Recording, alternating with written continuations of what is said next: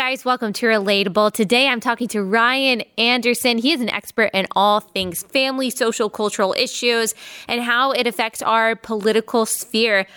We are going to talk about how Christians can face the current political, cultural, social challenges that we are facing. He argues in a recent op-ed in the Wall Street Journal that fighting for religious liberty, while so important, isn't quite enough. We've got to be fighting for the issues that we care about.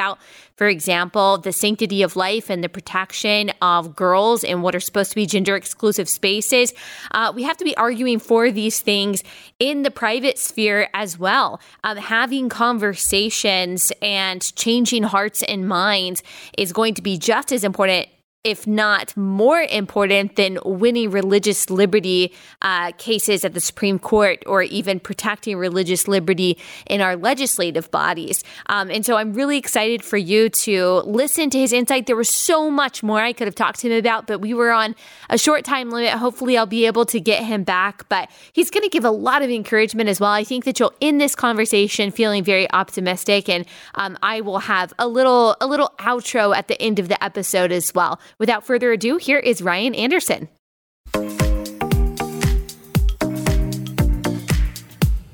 Mr. Anderson, thank you so much for joining us. If you could tell everyone who may not be familiar, though I think a lot of people who listen are, who you are and what you do.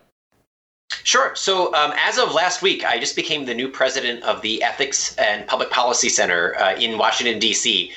Prior to that, for 9 years, I had been a senior research fellow at the Heritage Foundation, focusing on life, marriage, religious liberty, gender identity, political philosophy writ large. And more or less, I'm carrying that portfolio with me over to EPPC. So I'm going to be doing the same work, just at a different organization, and then with more leadership responsibilities. And tell me what you've seen. I'm interested over the past few years, however many years that you have been dedicated to this work. I'm sure you've been dedicated for a lot longer time than you've actually been in the fight professionally. What have you seen change most, or what has surprised you most about the cultural and sexual and political changes that America has undergone in the past few years? Sure. I mean, well, lots to say there. I guess I would start with saying, was this beliefs that every one of our grandparents would have taken as utterly non-controversial, right? Beliefs like water is wet, sky is blue, all of a sudden have been redefined as a form of bigotry, as a form of discrimination, a form of intolerance. And I think this has taken a lot of American Christians by surprise, because they weren't prepared for this. They didn't see it coming. And they don't quite know how to respond to it. These are, good people, their heart's in the right place. And all of a sudden they're being accused by their kids or their grandchildren or by their neighbors or by New York Times op-ed columnists, whomever, as being part of a basket of deplorables, right? The bitter clingers. So I think that's part of it. Another thing that I would mention is just the inability or the unwillingness of our elected leaders to really defend these viewpoints on the merits. Yeah.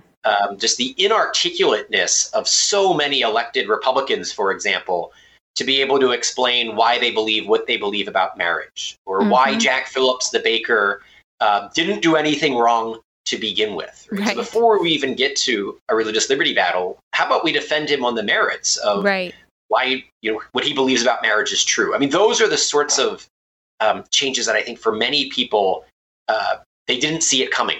Some of this I saw because I was an undergrad at Princeton, and so this hit the Ivy League well before it hit mainstream American culture. But it is shocking how quickly after Anthony Kennedy and Barack Obama evolved on marriage, everyone else was expected to evolve. Yes, you touched on something that I've thought a lot about, and I actually pressed a Republican lawmaker on this recently, and I didn't get a satisfactory answer. Why Republicans are so hesitant to stand up for conservative social values like the traditional definition of the family or the traditional scientific definition of sex and gender, like you said, on the merits, but leftist lawmakers, Democratic lawmakers are not afraid to do that at all. That's always where they start, on the morality and the rightness and the absolute truth that they believe their position represents. And Republicans, they'll just talk about, oh, well, legally or constitutionally. But like you said, they won't actually talk about the meat of the argument. Why do you think that is? Oh my gosh, that is such a great question. And there are so many reasons why. And for any given politician, it could be, any one of the reasons. I'll just list off a whole bunch. Sometimes it's a staffer problem. They're staffed by, recent college graduates, recent people coming out of the academy. And while they might be fiscally conservative, they might be, foreign policy hawks, whatever, their own staffers don't share their commitments on social issues. Sometimes it's a donor problem, that their biggest financial supporters care more about cutting taxes and deregulation and free trade and things like that. And their own financial supporters aren't socially conservatives. Sometimes it's a hypocrisy problem, right? That they're living a double life. And so it makes them a little bit hesitant to speak out on moral issues, social issues.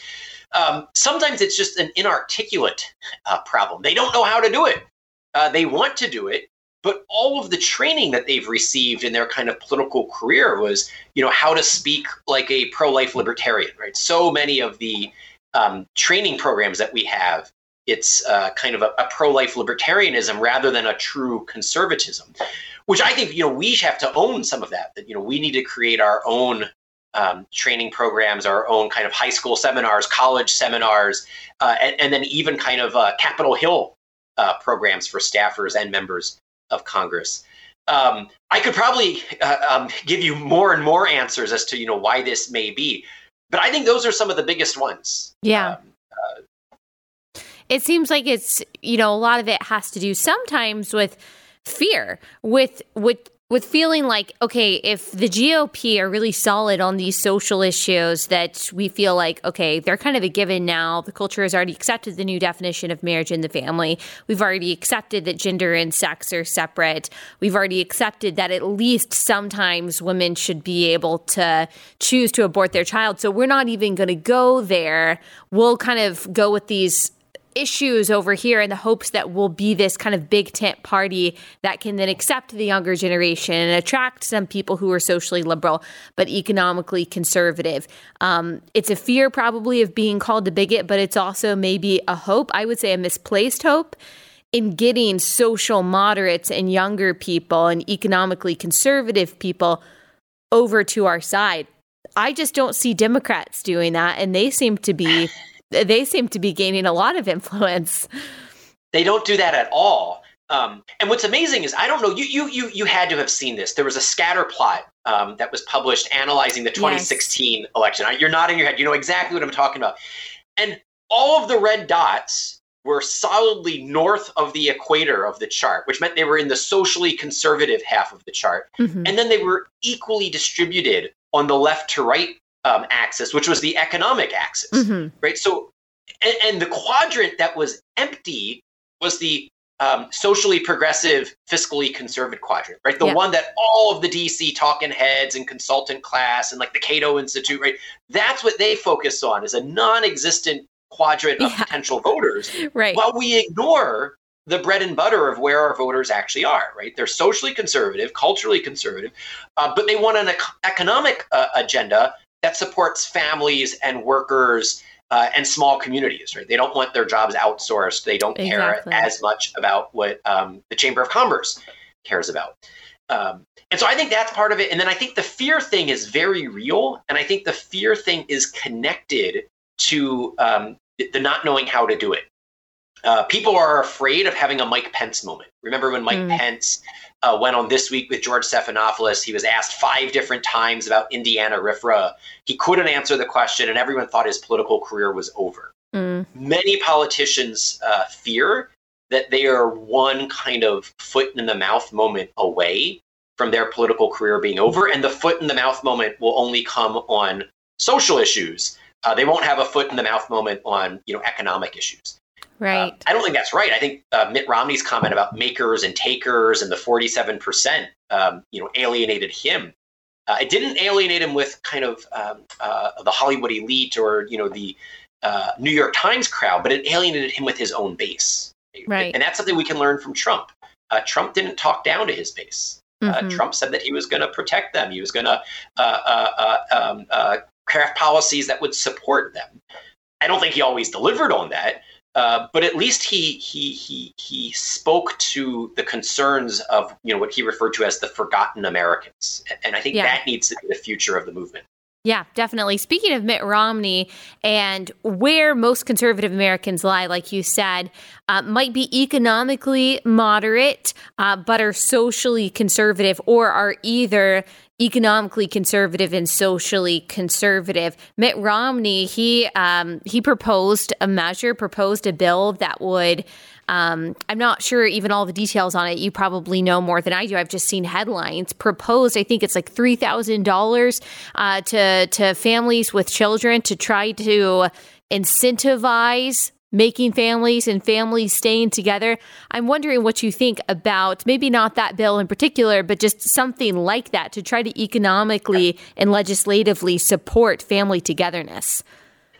Yeah, this is to my mind the debate on the right worth watching, and I haven't looked into the plan all that closely either, so I won't speak to the merits. What I'll suggest for our viewers right now is look at Ross Douthat's column in yesterday's newspaper. And what Ross does is he says, look, there's a debate about how to do the policy wonkery. There's a debate about, Mike Lee and Marco Rubio have one plan to expand the child tax credit, and then Mitt Romney has a different way of doing it. And, the wonky policy people can figure out what the best way of doing it is. What's worth noting is that you now have Mike Lee, Mitt Romney, and Marco Rubio all proposing ways of providing financial assistance to families raising kids. And this is something that the Republican Party has been divided over in the past. And now you have three kind of leaders of the party saying we can do more. We can debate the best way of doing more, but working families have financial burdens, and we can help alleviate some of those burdens with a child tax credit, either expanding the current one or tweaking the program entirely the way that Romney does it. This is the sort of creative policy making, to my mind, that's going to be attractive to those young families. Yeah. The budget is tight, and is there something with the tax code that can help them?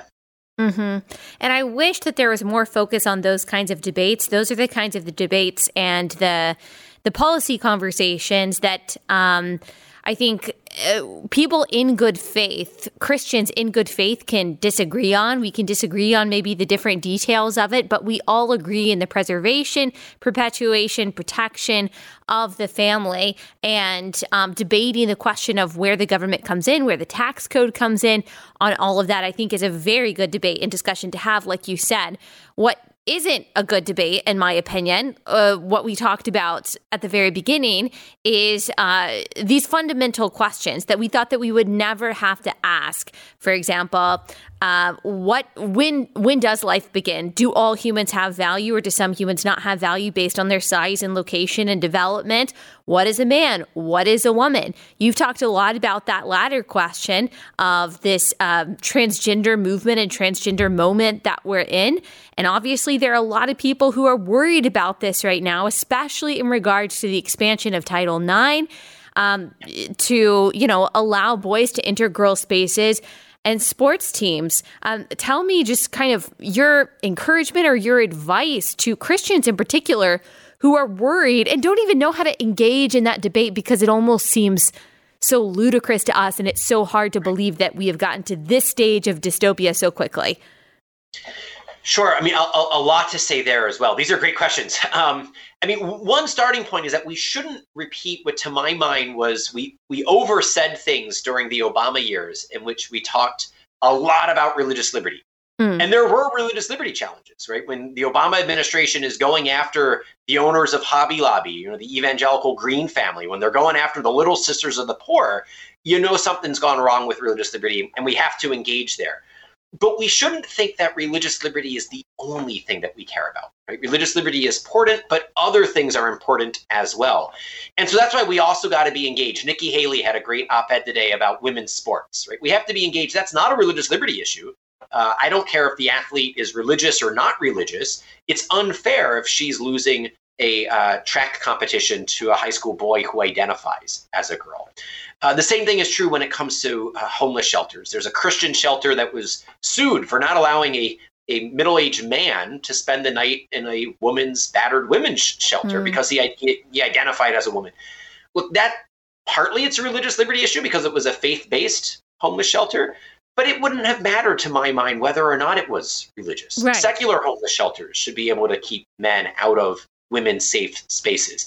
And if the battered woman who's going to a shelter, she doesn't need to be religious to not want to have a male in her safe space. Right? These are human issues, human nature issues, which also suggests that Christians in our culture right now need to be defending not just faith, but also reason itself. Right? We have to be defending not just revelation and kind of how Jesus redeems us, but even the very aspects of our creation, right? The natural law.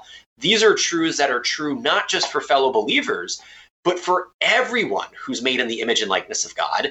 And that's everyone, right? God creates all of us in his image and likeness, male and female. He creates all of us. And so, I think it's going to be a particular challenge for Christians in the Biden administration to, one, be defending religious liberty. So our ministries, our schools, our houses of worship, our businesses can all be flourishing, but at the same time, not give up on being an engaged citizen who's concerned with the common good of the political community as a whole, not just our particular spot in the political community. Right? And so we have to be able to do both of those things simultaneously. I think where a lot of Christians get caught up, or maybe they're engaging on this subject with a friend and their friend says, well, separation of church and state, which they take to mean, obviously, we know on this show erroneously that your Christian worldview is not allowed to influence what you think about politics. It's not allowed to influence policies. And like I said, we know that that's an erroneous argument on this show, but a lot of people feel stumped when they hear that, oh, the only reason you're against abortion is religious. The only reason that you're against, transgenderism is because you're religious. Well, that has no place in the public sphere. You cannot influence law based on what you think about the Bible. What would be your response to something like that? Sure. Two things to say in response to that. First is that if the only good argument against homicide is a religious argument, then so much the worse for secularism. Right? So if the secularist who is harassing you, saying, you can't impose your religious morality on me, separation of church and state, well, if they're using that as an argument, against something like abortion, then what they're really saying is that there are no good secular arguments against homicide in general. Right. Because it's the same argument that explains why it's wrong to kill the baby in the womb, that explains why it's wrong to kill you or me right now. And if it's wrong to kill you and me right now, it was wrong to kill us 20 or 30 some years ago when we were in our mother's womb. And so it's just, all the worse for secularism if that's the case. The second thought is that, thankfully, that's not the case, right? That when God created us, he also created our intellects. God created nature and he created the natural law so that there's a law written on the heart that we can know because we're made in the image and likeness of God, which means that we're created as rational creatures and we can participate in God's own rationality. This is part of the Christian claim of creation, is that we actually share in God's providential care for all of creation, and that this is what allows us to be able to engage in reasoned discussion with non-believers. God hasn't left us kind of abandoned where it's just a war of all against all and might makes right. And no, that's not the situation here, which is why on something like the transgender issue, I've been able to form all sorts of alliances with women who don't share my conservative or Christian beliefs, but who take biology seriously. Right? They take science seriously. Or women's rights. Pro-lifers do the same thing. Yes, absolutely. I was just saying, or they take women's rights seriously. There's been a lot of feminists who wouldn't agree with me on many things, who I feel like I am in alliance with, like you said, on this issue of whether or not boys should be able to access girls' spaces. I do think it gets harder and harder to have these kinds of rational discussions the further we get into this kind of postmodern, post-truth world, because you're absolutely right. People who don't believe, like you and I do, that everyone's made in the image of God and therefore they have value, who are not trying to conform their lives to the truth of God's word, would still say, most people would still say, yeah, murder is bad, theft is bad, without really knowing why they believe that. But I think the further we get out of any kind of idea of absolute truth, the harder it is to have those rational discussions, which is why it seems like so much of our discussions and so much of the debate, whether it's about abortion, whether it's about transgenderism, so quickly devolve into emotionalism. That, for example, I said something on Instagram about the difference between male and female and how, there's a reason why women have to defend ourselves in a different way if we're attacked by a male or whatever. And someone messaged me and told me that the only reason I see men and women that way is actually because of internalized misogyny. And so when you've just decided that everything is arbitrary, that there is no truth, that there is no moral lawgiver, what is biology, what is science, those kinds of ludicrous retorts are really all that you have.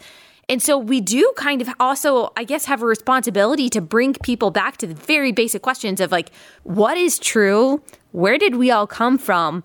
And where are we going? It's because we can't answer those questions that we can no longer tell each other what a man or a woman is, don't you think? Yeah, so it strikes me that what we have to do here is both evangelize the culture, right? So evangelize the various culture war and politics debates that we're engaged in, but then also just evangelize, period. Right? We have to be willing converts. We have to be spreading the faith. We have to be convicting people of the truth of the gospel. And there, I think a key asset in our toolbox will be living the faith joyfully, particularly in families. That is, so much of America is turning more and more individualistic, atomistic. We see the breakdown of families, fragmentation of families. I think happy, joyful Christian families will be one of the best advertisements for the church. People will say, what is it about that family down the street? They have all of the same struggles that we have, all the same, burdens that we have, and yet there's this underlying serenity and joy.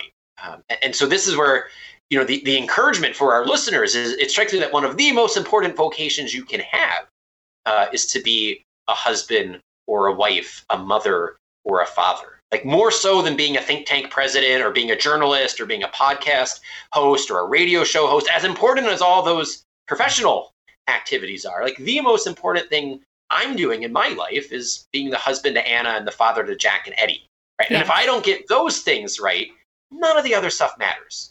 Yes. And it strikes me getting back to basics will be really important because we're going to be having a challenging, I think for the rest of my life, I don't see things getting particularly easier for people trying to live vibrant, Orthodox Christian lives. Yes, absolutely. We have to have that hub. We have to have that place where we're deriving our values and provision and care other than the state. I think a lot of times people try to separate social conservatism, the family, from economic conservatism. That's kind of what we were talking about earlier, but they really go hand in hand. If you are depending on the family and the church for much of what you need, not that there's no place for the government ever, then that replaces what the state in a socialist society is trying to be, which is your caretaker, which is your parent, your moral arbiter, your value system, your provider.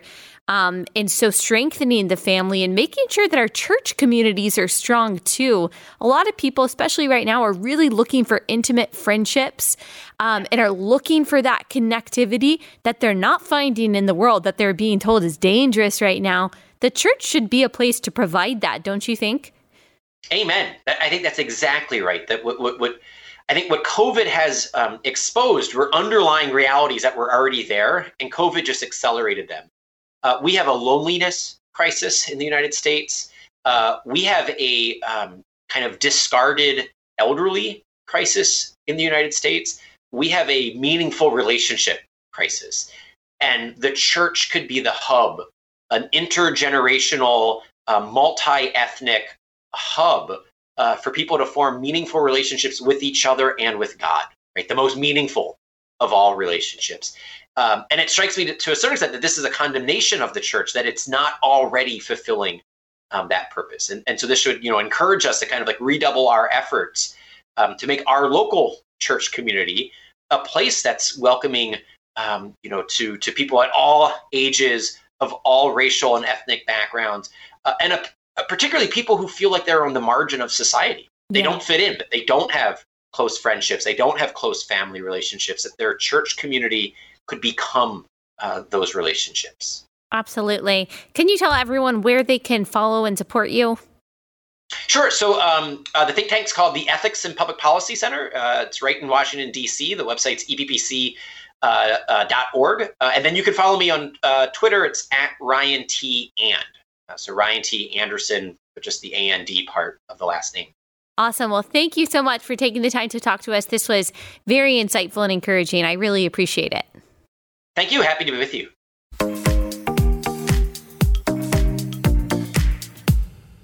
All right, got to take a quick break to tell you guys about Patriot Mobile. You guys know it's time to put your money where your mouth is when it comes to what organizations, what businesses you support.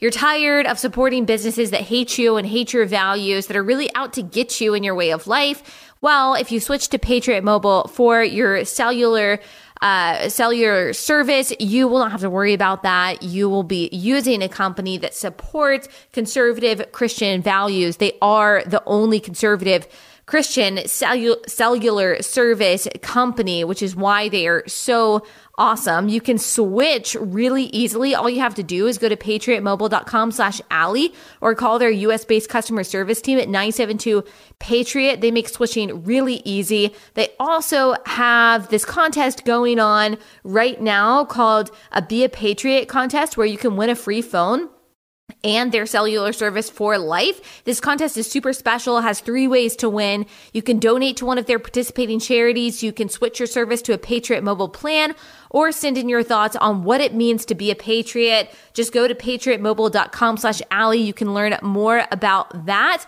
Go to patriotmobile.com/Allie. Use promo code Allie to get a discount and a free starter kit. That's patriotmobile.com/Allie, promo code Allie.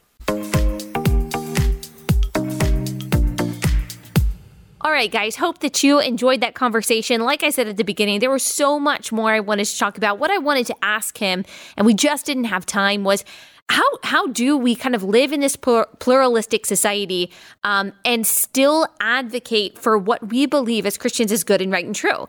Because we don't believe in establishing a theocracy. Yes, there are some fearmongers on the left who think that all Christians who are also engaged in culture and politics want to establish some kind of theocracy where we don't allow people to live the lives that they want to live or believe what they want to believe. But that is absolutely not true. It was the Protestant Reformation that laid the groundwork for the inherent rights that are outlined in the Bill of Rights. And so we have a long history of believing in and respecting, not perfectly, but ideally, other people's way of life and other people's beliefs. And so it is always a discussion of how to balance that, because as I've argued before, everyone has a worldview, and everyone's view of policy, everyone's view of political, social, cultural issues is affected by their worldview, and it should be. Everything is downstream from theology. So what you think about the government, what you think about politics, and what you think about culture and social issues are going to be downstream from what you think about God, whether you believe in God or not. What we believe about where we come from, why we're here, who made us, who says what right is, who says what wrong is, where truth, absolute truth comes from, is all going to affect what we think about these horizontal issues. So what we think about interpersonal issues, what we think about policies that affect us and affect the people around us. And so, people who say that Christians shouldn't have their worldview affect what they think about politics and culture, well, why shouldn't we? Like, why shouldn't Christians have our worldview affect what we think about those things? But people of other faiths, including atheism, should have their worldview affect what they think about law, for example. Secularism is a worldview with its own rules, with its own definitions. It's not a neutral worldview. It's got its own dogmas and its own directions and its own belief system and value system that is contradictory to the Christian worldview. And so what I always advocate for is that let the best idea win. Like, Christians should be willing to debate, should be willing to discuss. I know the other side so often is not willing to debate and discuss. Like I said, not advocating for living in a theocracy. There is no New Testament precedent for that. And even the Old Testament doesn't say that people outside of the faith of Christianity should be forced to follow the laws of Christianity. So that's not what I'm advocating for. But I do believe that Christians, just like everyone else of every other faith, is going to have our worldview affect what we think about things and let the best ideas win. Whether you want to believe this or not, the fact of the matter is that America's ideals and ideas were founded upon a Judeo-Christian worldview. That's just the truth. Even though many of the founders were simply deistic themselves, I wouldn't call Thomas Jefferson any kind of, true Christian. Certainly his theology was quite wonky, but they come from a Judeo-Christian ethic, a biblical understanding of human nature, how power works, the role of the government. That is the basis of self-governance. And that is the basis of America, this idea that all of us were created equal by God, endowed with certain unalienable rights that were not given to us by the government, but are meant to be recognized by the government. All of those things imperfectly implemented throughout history. But when they have been implemented well, we have manifested those founding values that, again, were based on the Christian ethic and the biblical worldview. We have manifested them very well. And so, saying that, though, we still live in a pluralistic society where this country that was based on Christian ideals and has allowed for the freedom of all different kinds of belief systems, we exist with people who don't believe the same things we do. And so it is always a debate, and it's always a conversation of how we balance that. Like, yes, of course, as Christians, we believe in the biblical definition of marriage. We also believe that people who don't have that belief system or don't live in that way, that they have rights, that they were made in the image of God, that they are protected by the Constitution just as much as we are. But that debate and of that balance of religious liberty and what is a right and what is a privilege, and is marriage something to be sanctioned by the government, that's a conversation that, in my opinion, it just went by way too quickly. Like, we weren't even allowed to talk about what is the place of religious liberty, or what is the place of the government, what is the definer of all of these things. We just kind of ran straight into it. So I just want to make clear that when I talk about Christians affecting and influencing the culture and changing hearts and minds on certain subjects, I am not talking about forcing everyone to live how I think people should live, or to believe all the things that I want them to believe. I believe in a free country in which people of all different kinds of backgrounds and lifestyles and faiths should be able to live in tolerance and peace. But we've got to be able to agree on some big things, and that's what we're debating right now. Can we agree on the big things at all? Can we agree on what truth is, where morality comes from, what right and wrong is, what rights are versus what privileges are? It seems like those things are what we disagree on. And until we agree on the big foundational things, it's going to be very hard to debate the other issues as well, which is why I think, like I said, having those debates and discussions is so important, and why Christians should not shrink back from those conversations, but be prepared to have them and to handle them well. And I think following Ryan Anderson is a really great way to do that, because he has a lot of information and a lot of insight and a lot of education for all of us on these subjects. All right. I hope that added, just a little more of my analysis and perspective and some clarity on that conversation. All right. We will be back here soon.